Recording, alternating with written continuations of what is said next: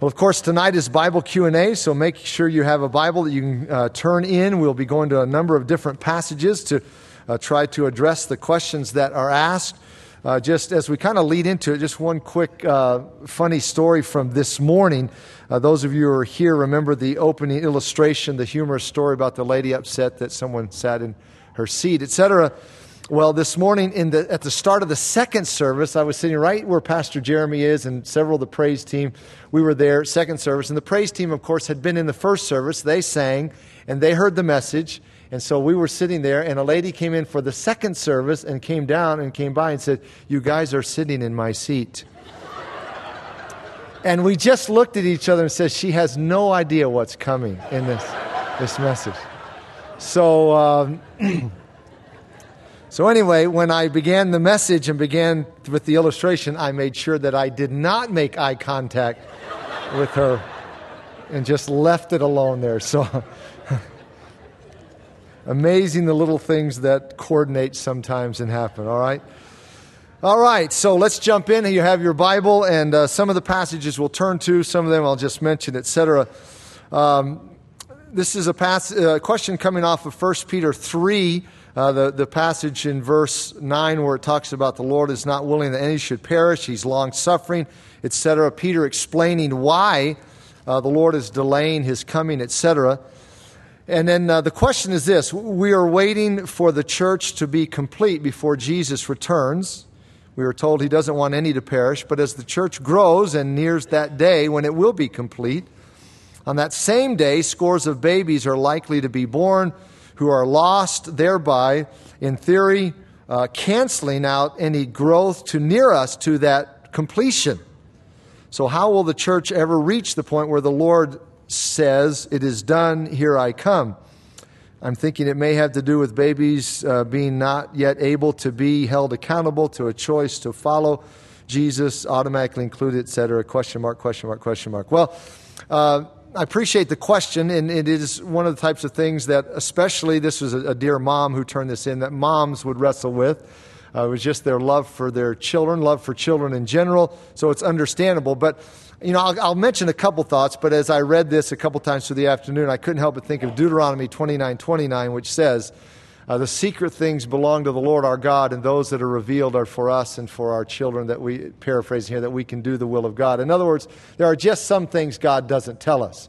He's chosen to reveal a lot to us, but if you were to illustrate it, taking a large circle, you can't circumscribe God's knowledge because it's infinite. But if you could draw a circle around God's knowledge and say, this is what God knows, out of all that God knows, there's a portion that he has chosen to reveal to us in his word. And there are just questions that we won't get answers to this side of eternity. In other words, how is all this going to play out? How is this going to flesh out?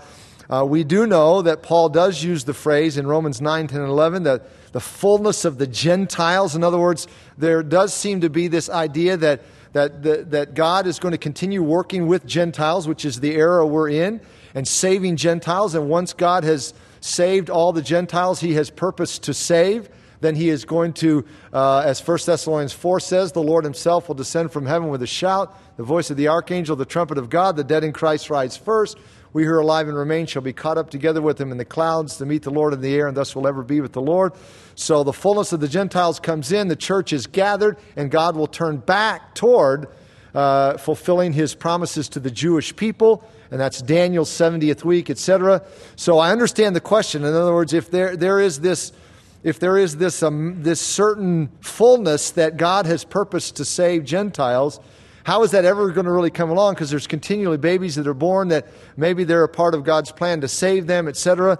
But just understand this, that when that event happens, 1 Thessalonians 4, it does not mean that any children who are here, that therefore they have no opportunity to be redeemed, because still time will go on. And again, God will have to unravel that. And, this is a question sometimes people ask, well, what about when the great gathering together unto Jesus in the air, commonly called the rapture, what about the issue of children, their parents? Are they taken? What about the children? Do they go? Again, Deuteronomy 29:29, I think, is the answer. The secret things belong to the Lord our God. those that are revealed are for us to do the will of God. So rather than worrying about what God doesn't tell us, we just need to be concerned about what He does and be faithful to that. So I appreciate you wrestling with it, but I don't know that there's really an answer that you can give scripturally from that. All right, next question says this, Pastor Brian, does God still judge entire nations for their lawless rebellion and sin as He did in Old Testament times? Or is His judgment focused on the individual and their personal choices in the present church age? Or is it some combination of the two? And I think the answer to that is the final statement there. It is probably a combination of the two in this sense. God still may judge a nation for its ungodliness or its ungodly leaders or for things it does. There's no reason to believe that God still doesn't do that. The prophet Isaiah says God, He raises up kings, He puts down kings, He raises up nations, He puts down nations. So certainly God may do that. However, what's important to emphasize is that a person's eternal destiny is an individual judgment. In other words, even if God were to, let's say God were to judge our nation for our ungodliness, God were to allow another nation, like He did with the Jewish people, to come in and devastate our nation, destroy our nation, take people captivity, etc., God may choose to do that on a nation for its ungodliness, but that doesn't mean that the individuals within it still don't have an individual judgment with Him as far as their eternal destiny. So it wouldn't change that. And if God does allow that type of thing, whether it be for our nation, just like it was with the children of Israel, yes, sometimes the righteous suffer the consequences when the unrighteous in that. The righteous with the ungodly. So if our nation experiences the judgment of God in some form, those of us who are His people may experience some difficulty, some adversity. But when it comes to your eternal destiny and your own relationship to the Lord, that's always an individual matter and never sort of a broad brush. Well, you happen to belong to the nation of Assyria, you happen to belong to the nation of Russia, America, therefore if I bring judgment there, then you're all condemned. That's not the case at all. Still an individual type of judgment issue. All right, next question. Turn over to Revelation chapter 6. It's not really on this passage, but Revelation chapter 6. The question is this, is there any biblical evidence that those who have died and gone to heaven can look down and see what's going on with us here on earth? Are they aware of what's going on here and now? And to answer your question, is there biblical evidence? Yes. Is it conclusive or definitive? No. I don't know that we could say this is automatically normative. It may be, but there is, to answer the question, yes, there is biblical evidence. And here's just one passage. We could also look at the Luke 16 passage. You remember the story that Jesus told of the rich man Lazarus, and then the one in Hades, the one in Abraham's bosom, and the conversation going on between the two? Well, you also have something similar in Revelation 6. John says, when he opened the fifth seal, I saw under the altar the souls of those who had been slain for the word of God and for the testimony which they held. And they cried out with a loud voice, saying, How long, O Lord, holy and true, until you judge and avenge our blood on those who dwell on the earth? So here you have these martyrs who are under the altar, and they know that what's going on earth means God hasn't stepped in to judge and avenge their blood. So they are aware of that. Now, again, the question is, can we be absolutely certain that this is normative? In other words, this is in the context of the future tribulation period. Does that mean that this is the case today? Well, again, this added with what Jesus taught in Luke 16 about the awareness of the rich man in Hades calling for someone to go to his brothers, lest they end up in the same place, and so forth. So if you ask my opinion, is that a probability? I would say yes.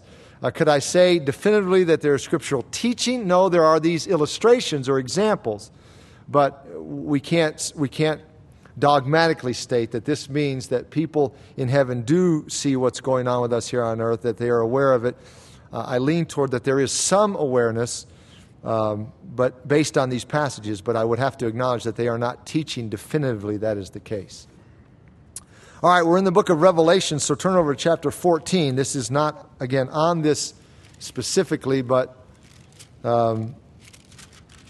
Revelation 14. The question says this, Pastor Brian, Psalm 139 seems to indicate that God is everywhere, omnipresent. So is God in the lake of fire? Does God's presence abide in hell? Our tendency probably would be to answer that by saying, no, God is not in hell, because God is holy, He's separate from sin, etc. However, I think we should be careful about assuming that is the case.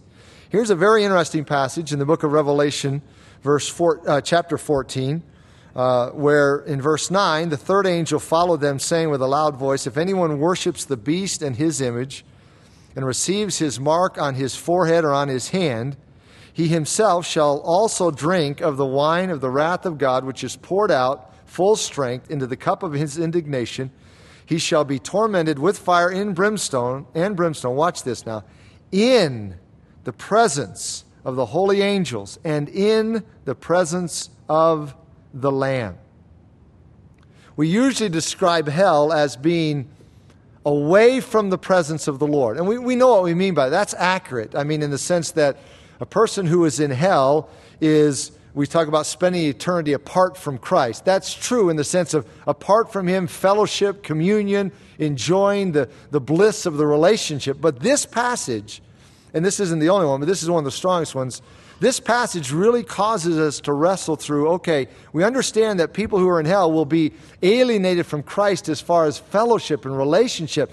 But you ask a very good question. If the Lord, God, the Father, Holy Spirit, God the Son, if they are omnipresent, does that not mean that there is some way in which, some sense in which, their presence would still be in hell? Not a comforting presence, not a fellowship presence. So, in answer to your question, I don't know if I feel comfortable just saying, again, definitively, dogmatically, yes, God is in hell. But a passage like this shows us that maybe the way we think of it sometimes isn't all that accurate, that God is completely unattached or not present in any way in hell. So wrestle with this passage in relation to that, and you pick a good passage, Psalm 139, about the omnipresence of God, that there is no place that a person could be apart from His presence. All right, next question. And again, as I mentioned, every month we have, during the Q&A, it's a neat opportunity. We have a lot of little ones who ask questions, and they'll come up to me and they'll write out their question, or they'll have their parent write it out, set their hand in. So we have a few of those tonight, and here's one of them. How do we know, it's cute, how do we N-O, not K-N-O-W, how do we know if Jesus is real? Well, that question, actually, you got to kind of go back another level. Where do we... This is the obvious answer. Where do we find out about Jesus and learn about Jesus and come to know about Jesus? It's obviously in Scripture. So a question that would be deeper than this one, or maybe back another level, is how do we know Scripture is real? Because if Scripture is real, or if Scripture is authoritative, if Scripture is accurate, then we know what it says is accurate. So really maybe the best answer to your question is to go back another level and talk about the reliability of Scripture. So I would answer the question, just a simple answer, how do we know if Jesus is real? My answer would be the testimony of the proven, reliable, authoritative Word of God. Because it declares about Jesus. Of course, then that begs the question, well, how do we know Scripture is real? And, there's several lines of evidence, depending on your view, of course, of apologetics, how much of an evidentialist you are, presuppositionalist, etc. But there are many lines of evidence that verify the claims of Scripture. Over 3,800 times, by the way, over 3,800 times, in one way or another, this book claims to be from God, claims to be the Word of God, claims to be authoritative. Over 3,800 times. That would be examples such as, thus saith the Lord, or the word of the Lord came to Jeremiah saying, or the Lord spoke to Noah and said, etc. Over 3,800 different ways and times, this book claims to be from God. Claims to be God's book, the Word of God, authoritative, etc. Now, those who would not want to grant that immediately cry foul. They say, oh, that's self-testimony. That's not admissible in the sort of the court of of whether or not this is really the Word of God. That's just the self-claims of the Bible. And my response to that is always this. Listen, if in a court of law, if you are on trial, you have the right to take the stand. You have the right to defend yourself. You have the right to get up there and make any claim you want. And it is the opposition's responsibility to prove you're wrong. Right? Okay. Well, the Bible is on trial by a lot of people. They say this isn't the Word of God. It has a right to claim, which it does 3,800 times, that it's from God. So therefore, it is the responsibility of the opposition to prove that its claims are invalid, which cannot be done. As try as people have as they may try, they cannot disprove this book. And so that's where I would go back to. This book is the Word of God. It speaks of Christ. So how do we know if Jesus is real? Because we know that this is the Word of God, and the Word of God tells about Jesus, His pre-existence, His birth, His life, His death, His resurrection, etc. And the statements made about Jesus in this book are authoritative, they are accurate, they are definitive, and they are inspired, inerrant. You could continue giving terms. So that would be the answer. You go back to the reliability of the proven Word of God. All right, next question, Matthew chapter 11. Matthew chapter 11.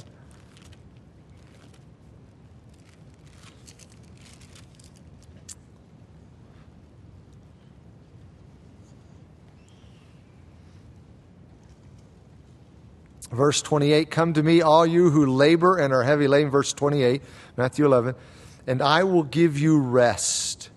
Take my yoke upon you and learn from me, for I am gentle and lowly in heart, and you will find rest for your souls. For my yoke is easy and my burden is light.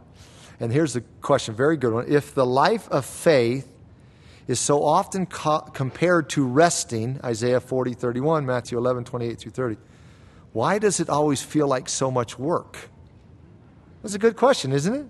I mean, it's an honest question. Because, and the answer is because the life of faith is a lot of work. Let me explain so that you don't think there's a contradiction. The Bible clearly talks about laboring in a couple of ways. One, in the Christian life we labor. Paul says in 1 Corinthians 9, I discipline my body and bring it into subjection. That's work. I make myself do what I don't always want to do. What my body doesn't want to do, I make it do what is right, not what it feels like. Not only is there that kind of work, but there is the kind of work or labor in the Christian life of serving the Lord. That's why Paul could say in Galatians 6, let us not grow weary of doing good, for in due season we shall reap if we do not lose heart. And Paul says, 1 Corinthians 15, I am what I am by the grace of God. His grace toward me was not in vain, but I labored more abundantly than they all. So, you say, why does it feel like so much work? Because the Christian life is work. Living the Christian life, serving the Lord, it is work. So how does this then compare to your statement, your presupposition, which is an accurate one, that the life of faith is so often compared to resting? And I think here's one of the key distinctions. I read this entire passage to you of Matthew 11, 28 to 30. Twice Jesus talks about rest. And it's interesting to note that in the context, Jesus is speaking to a group of people who were basically taught you had to earn your salvation through laborious effort. You had to keep all of the laws of the scribes and the Pharisees. You remember what Jesus said in chapter 23 of Matthew, where he rebuked the scribes and the Pharisees, and he says, you put burdens on people's shoulders that there's no way they can carry, and you don't help them with one finger's worth of effort to assist them. You load people down with burdens that they cannot carry. So in that context, in the context of you have to earn your salvation, you have to work for it, you have to labor to gain merit with God, Scripture repeatedly says, you know what? It is simple as faith and just resting in that faith. So there is a valid rest, a resting from your work, that is, a resting from your labors to think you can earn salvation. But it doesn't mean that the Christian life is a passive life. Yes, it is. The life of faith is so often compared to resting because we can cease from our own works. We don't have to think that our efforts, our labors will get us into heaven. We just cease from those. We rest and simply rest or trust by faith in Christ. But like Paul said in 1 Corinthians 15, I am what I am by the grace of God, but His grace toward me was not in vain, but I labored. In other words, I experienced this rest, I experienced this grace of salvation, and in that context, or flowing out of that, I labored to live for Christ. And it is a labor. Not saying that there's no resting in Christ as a Christian. Certainly there is. But you're not inaccurate. The person who puts this question together, you're not inaccurate in seeing that there's a sort of almost appears to be a contradiction, which is not a contradiction, because the Scripture speaks of resting and it speaks of laboring. All right, next question is 1 Kings chapter 10. 1 Kings chapter 10.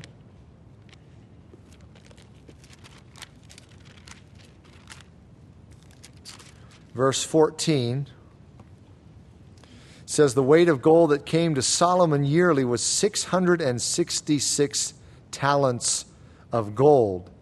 And so here's the question. 1 Kings 10:14, gold for Solomon for 1 year, 666 talents.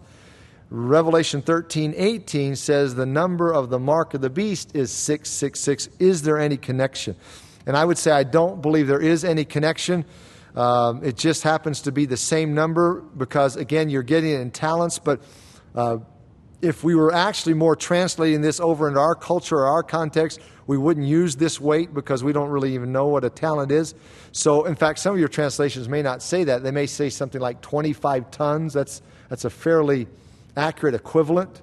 So it's just happened to be using that measurement. You probably could do this with a lot of things. In other words, find some type of measurement, whether you're using centimeters or inches or something, and come out with 666 on things. So I don't think we need to push that and look for something on those because measurements, you could, depending on what increment of measurement you use, you could, with a lot of things, come up with number connections. So I don't think there's any connection between this and the statement there in Revelation 13.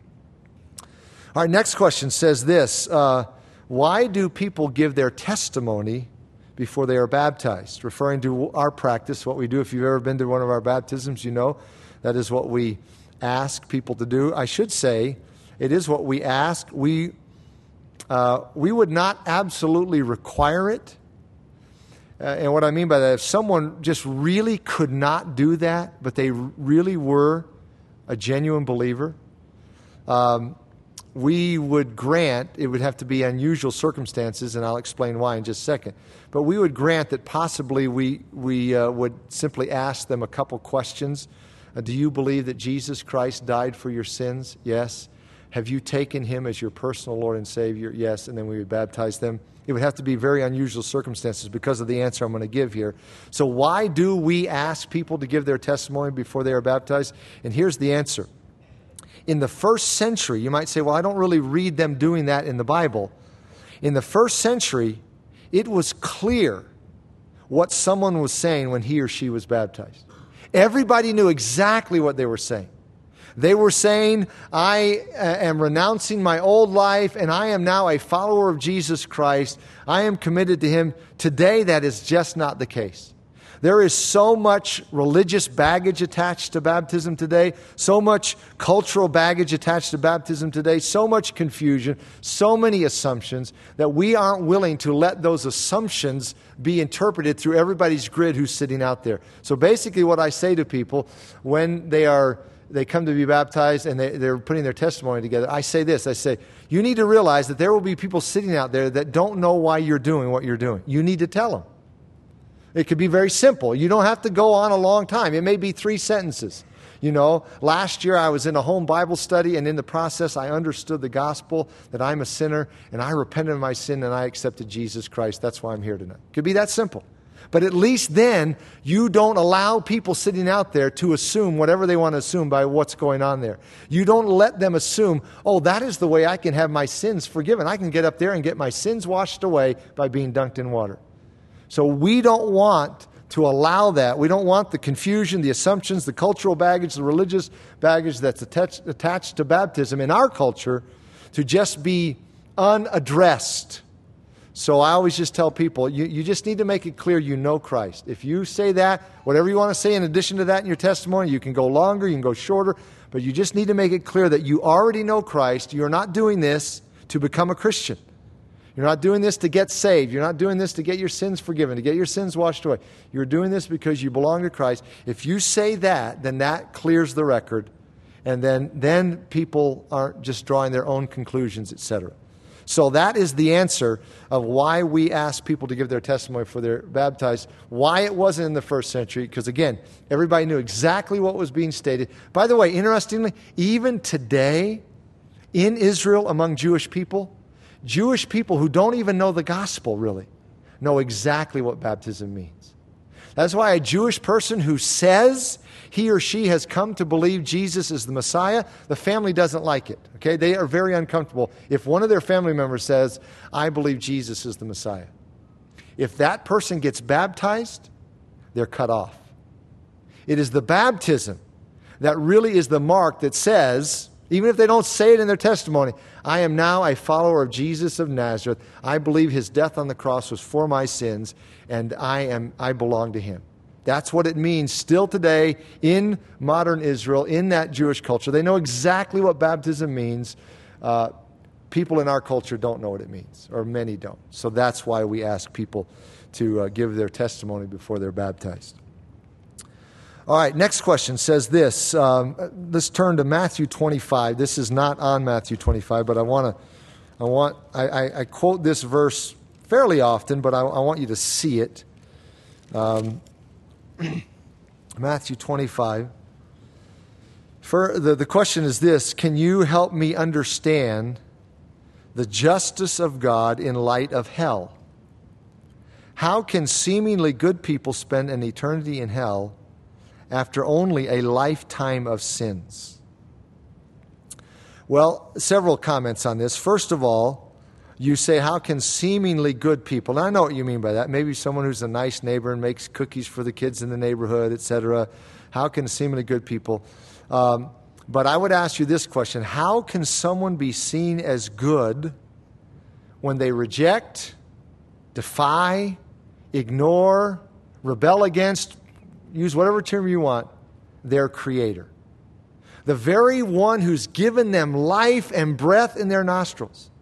And to ignore him, to thumb their nose at him, to defy him, to just have no regard for him, not want to know him, that's not a good person. Maybe there's some goodness on a human level, again, nice to their neighbor, etc. That's not a good person.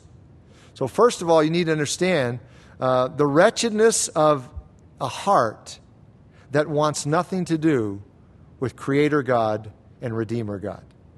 That would be the first thing I would say. Secondly, I would say this: people are eternal. From the moment they have life, they are eternal. So they will spend eternity somewhere. And so it's that they are eternal. They will spend eternity somewhere. And if they don't turn to the Lord, then the only option is for them to spend eternity in hell. A third thing I would say is and this is the verse I want to show you. I want you to see with your own eyes what Jesus said here. It wasn't his main point, but it is very significant. In verse 41, Jesus is talking about a future judgment of Matthew 25:41, known as the sheep and goat judgment. And he says, then he will say to those on the left hand, depart from me, you cursed, into the everlasting fire. Now here's the phrase I want you to see: prepared for the devil and his angels. Beloved, I think, personally, that is such a significant statement by Jesus. It is so important that we understand hell was prepared for the devil and his angels. But make no mistake about it, people will go there. People will end up there, but they will choose to go there. No one, dismiss this idea from your mind forever. No one will ever stand before God and say, or be able to say, God, if I had only known, if you'd only given me a chance, if you'd only shown me, I would have loved you and followed you and believed in you. That will never happen. The problem is not with any inability on God's part to get the message to people. It doesn't matter if they're in the deepest dark continent, the dark jungles of Africa or some other third world country. It doesn't matter. God has no problem getting the message to people. People are not going to go to hell because they've never heard, or because they wanted to but never were given the chance. People will go there, as John 3 says, the light has come into the world and men love darkness rather than light because their deeds are evil. So people will end up in hell, even though it was created for the devil and his angels. And so you start the question really on the right, sort of the right angle. Help me understand the justice of God. Let me just add one other thought on this question. For us, we tend to think, well, even the way your question is worded here, how can people spend eternity in hell with only a lifetime of sin? So from our skewed perspective, we would say, well, they lived 80 years, they should spend 80 years in hell. By the way, that's why the Catholic doctrine of purgatory is so popular. It just makes sense from a human standpoint. Just let them suffer for a while, then let them out. I mean, it may make sense on a human level. It's not biblical. But, that's the way we might tend to think. Or why doesn't God, just because he's a God of love, why does he just pardon them after a while? Let them out after a while. Let me see if there's some way I can reorient your thinking on this. And I struggle to do this. In my mind, it's clear, but I have a difficulty expressing this. For God, when we look at the character of God, he has many attributes. You know that. He is God of holiness, God of righteousness, God of love, a God of mercy, a God of grace, etc. For God to violate one of his attributes would be an impossibility. But even from a human standpoint, it would be a heinous thing. For example, let me just say it this way. For God to take someone, let's say God were to choose, for whatever reason, to take someone who has accepted Christ, someone who has received Christ, and arbitrarily say, I know you've received Christ, but I think I'm going to send you to hell anyway. I mean, it's unthinkable, but that would be a heinous thing, right? Because that would be so unjust for God to do that. When he says, those who believe in my Son and trust my Son have eternal life.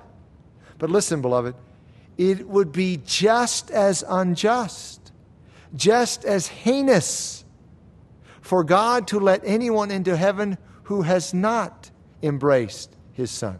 See, we don't see it that way. We can see how terrible it would be if God were to judge and condemn an innocent person, though there's no such thing. But theoretically, we see how terrible that would be, how heinous if God were to do something like that. But when we turn around and say, if God were to let someone into heaven just because he wanted to be nice about it, we don't see that as terrible. We should. Both would be a severe violation of God's character because he is a God of justice. He couldn't do either. Okay, understand? He can't do either. He could never condemn an innocent person.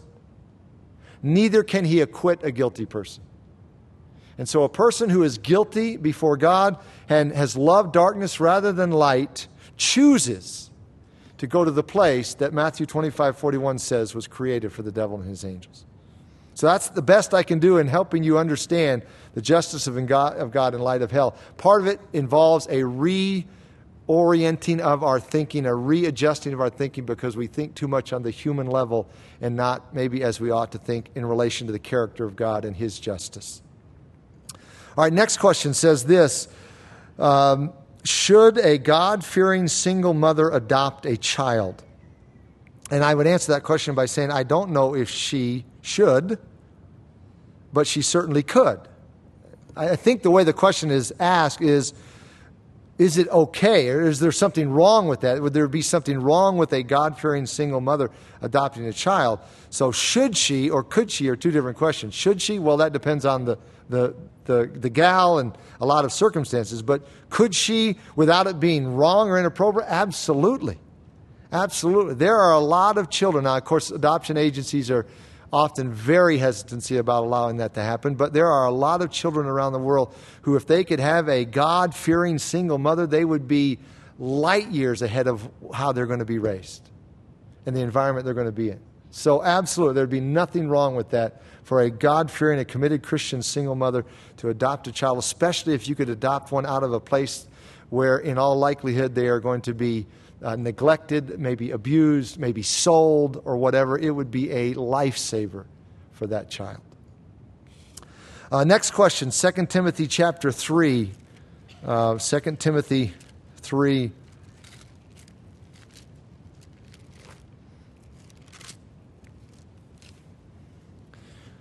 Verses 16 and 17, you all know these verses. All Scripture is given by inspiration of God, or all Scripture is the breath of God. All Scripture is God-breathed, translated a lot of different ways. Is profitable for doctrine, for reproof, for correction, for instruction in righteousness.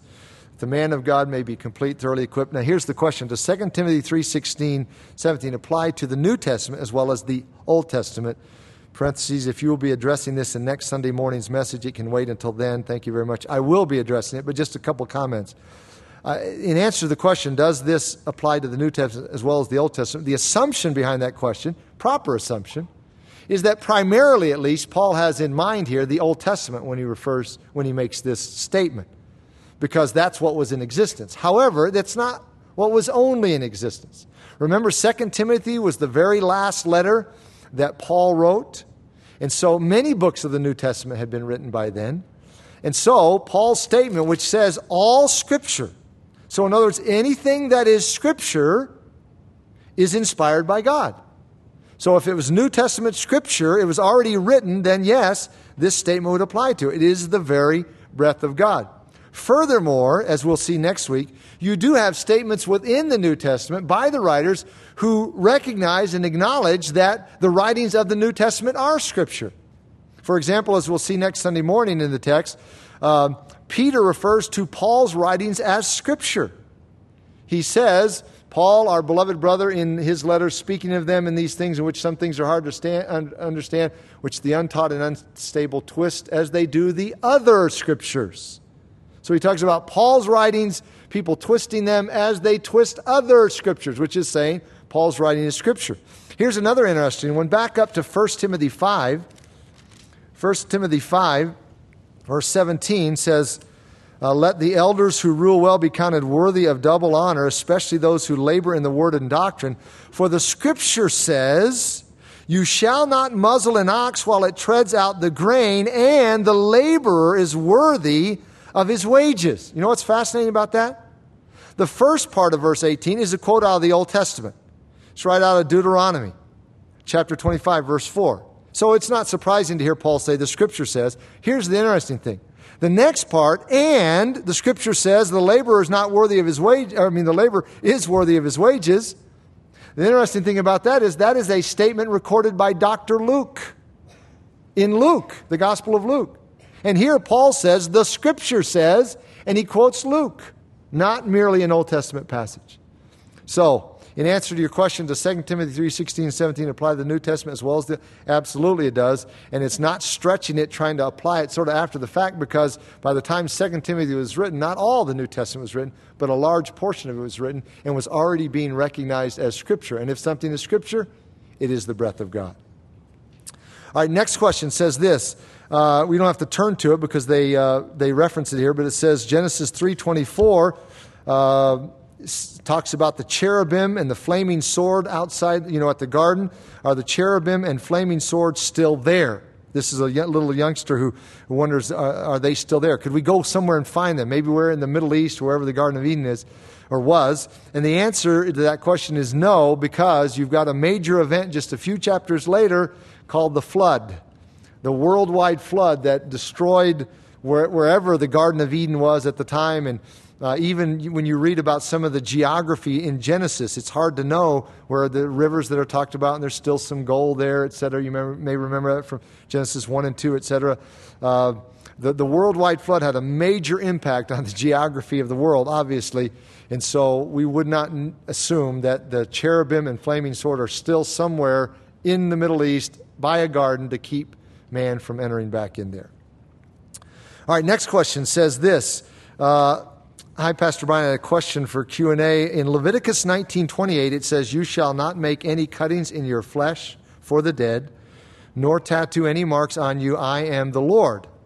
How would that verse, specifically, nor tattoo any marks on you, apply to us today? This is a really good question and a difficult question. Let me explain why. First of all, we are not under the old covenant. That is clear from so many passages in the New Testament. So therefore, it's not good practice in Bible study or Bible interpretation or whatever to just grab a verse out of the Old Testament and try to assume it applies today. Because if you do that, basically what you end up doing is you're picking and choosing. Because when there's one that says, don't wear a garment with two types of material, you say, oh, that's ridiculous. I can wear 50% cotton, 50% polyester. There's no problem with that. But then the very next verse says, don't tattoo yourself. Well, that one applies. So, you got to have some consistency in your interpretation of Scripture. So, in one sense, you can say, well, this is part of the Old Covenant law. Scripture, New Testament is clear we're not under the Old Covenant unless it's something reiterated in the New Covenant. 9 of the 10 commandments, by the way, are reiterated in the New Testament. The only one that's not reiterated is the Sabbath command, which is not only not reiterated, it is actually repealed in the New Testament. So, if it's reiterated, then we know it's still binding today. However, what you do, or what you should do with a passage like this or others in the Old Testament, is ask the question, okay, is it reiterated? This one is not reiterated in the New Testament. Does that automatically mean it's not relevant? No, not necessarily. Because then the next question you want to ask is, are there any New Testament passages that are parallel or address similar things? In other words, if you look at, some people will say, well, God in the Old Testament was against homosexuality, but not in the New. Well, you have plenty of passages in the New Testament that say he's against it there. So you can't throw it out just because it was in the Old Testament. You don't have this one reiterated. However, you do have 1 Corinthians 6, which says your body is the temple of the Holy Spirit, therefore glorify God in your body. So my answer to your question would be, how would that verse specifically, how would it apply to us today? It's part of the Old Testament law, not binding us on us today. It's not reiterated, so it's not a direct command. However, what you should think about is what Paul says in 1 Corinthians 6, that your body is the temple of the Holy Spirit, therefore glorify God in your body. So what you do to your body, with your body, maybe it wouldn't even come into play with Leviticus 19:28, but maybe it comes into play with 1 Corinthians 6. So, am I saying that is a definitive statement that says if you put a tattoo of a butterfly on the sole of your foot, you're in sin? No, that's not what I'm saying at all. I'm saying you need to think through 1 Corinthians 6, and is there an abiding principle why God would say that's reiterated in the New Testament? The verse is not reiterated in the New Testament. So it's not a directly binding statement. There may be principles, however, that come into play. That's what you have to wrestle through. All right, 1 Corinthians 13. 1 Corinthians 13, verses 8 through 10.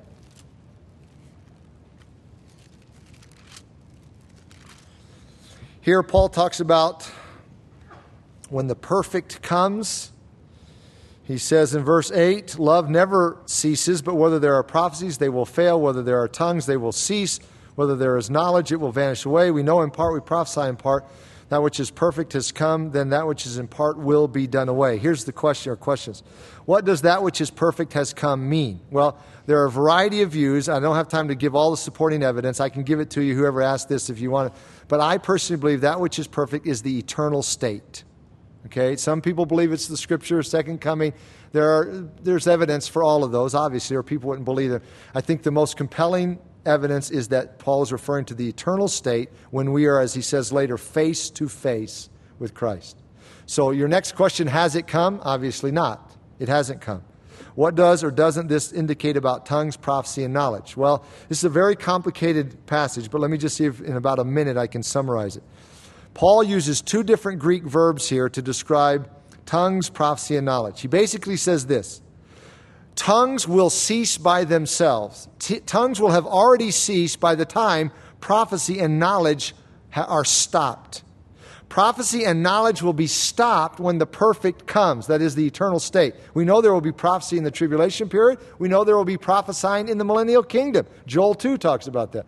So prophesying won't be stopped until the eternal state. Knowledge won't be stopped, this is the gift of knowledge, until the eternal state.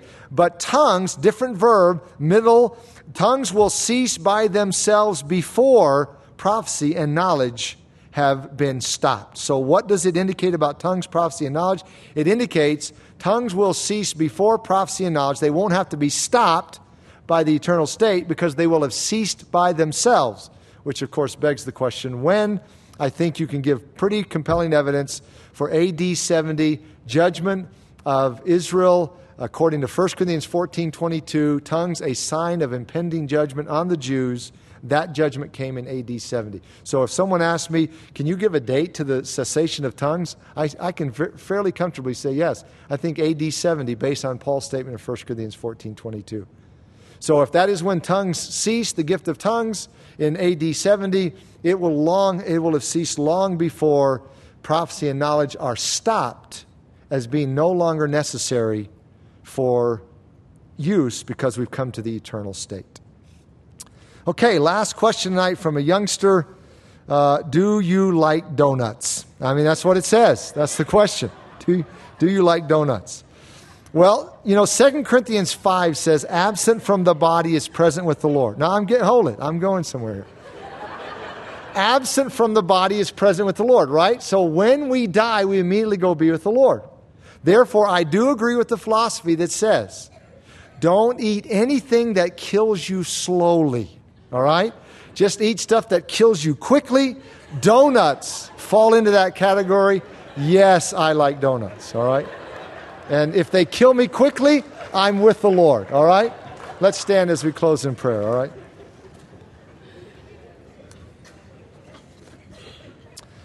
Father, thank you for our time together tonight to sing these songs about your word and to look into your word, wrestle with these things. These are some great questions, certainly not easy answers, and we would never want to give the impression of giving simplistic answers to some of these things that deserve far more attention and time. But thank you for the opportunity to at least address and wrestle through out loud, verbally, some of these issues. Pray that your Spirit would use it in a helpful way in our lives as we continue to do what Paul exhorted Timothy to do, to be diligent, to study, to show ourselves approved unto God as a worker who does not need to be ashamed, rightly dividing the word of truth. And may that be a goal of each of us in our walk with Christ, in whose name we pray. Amen.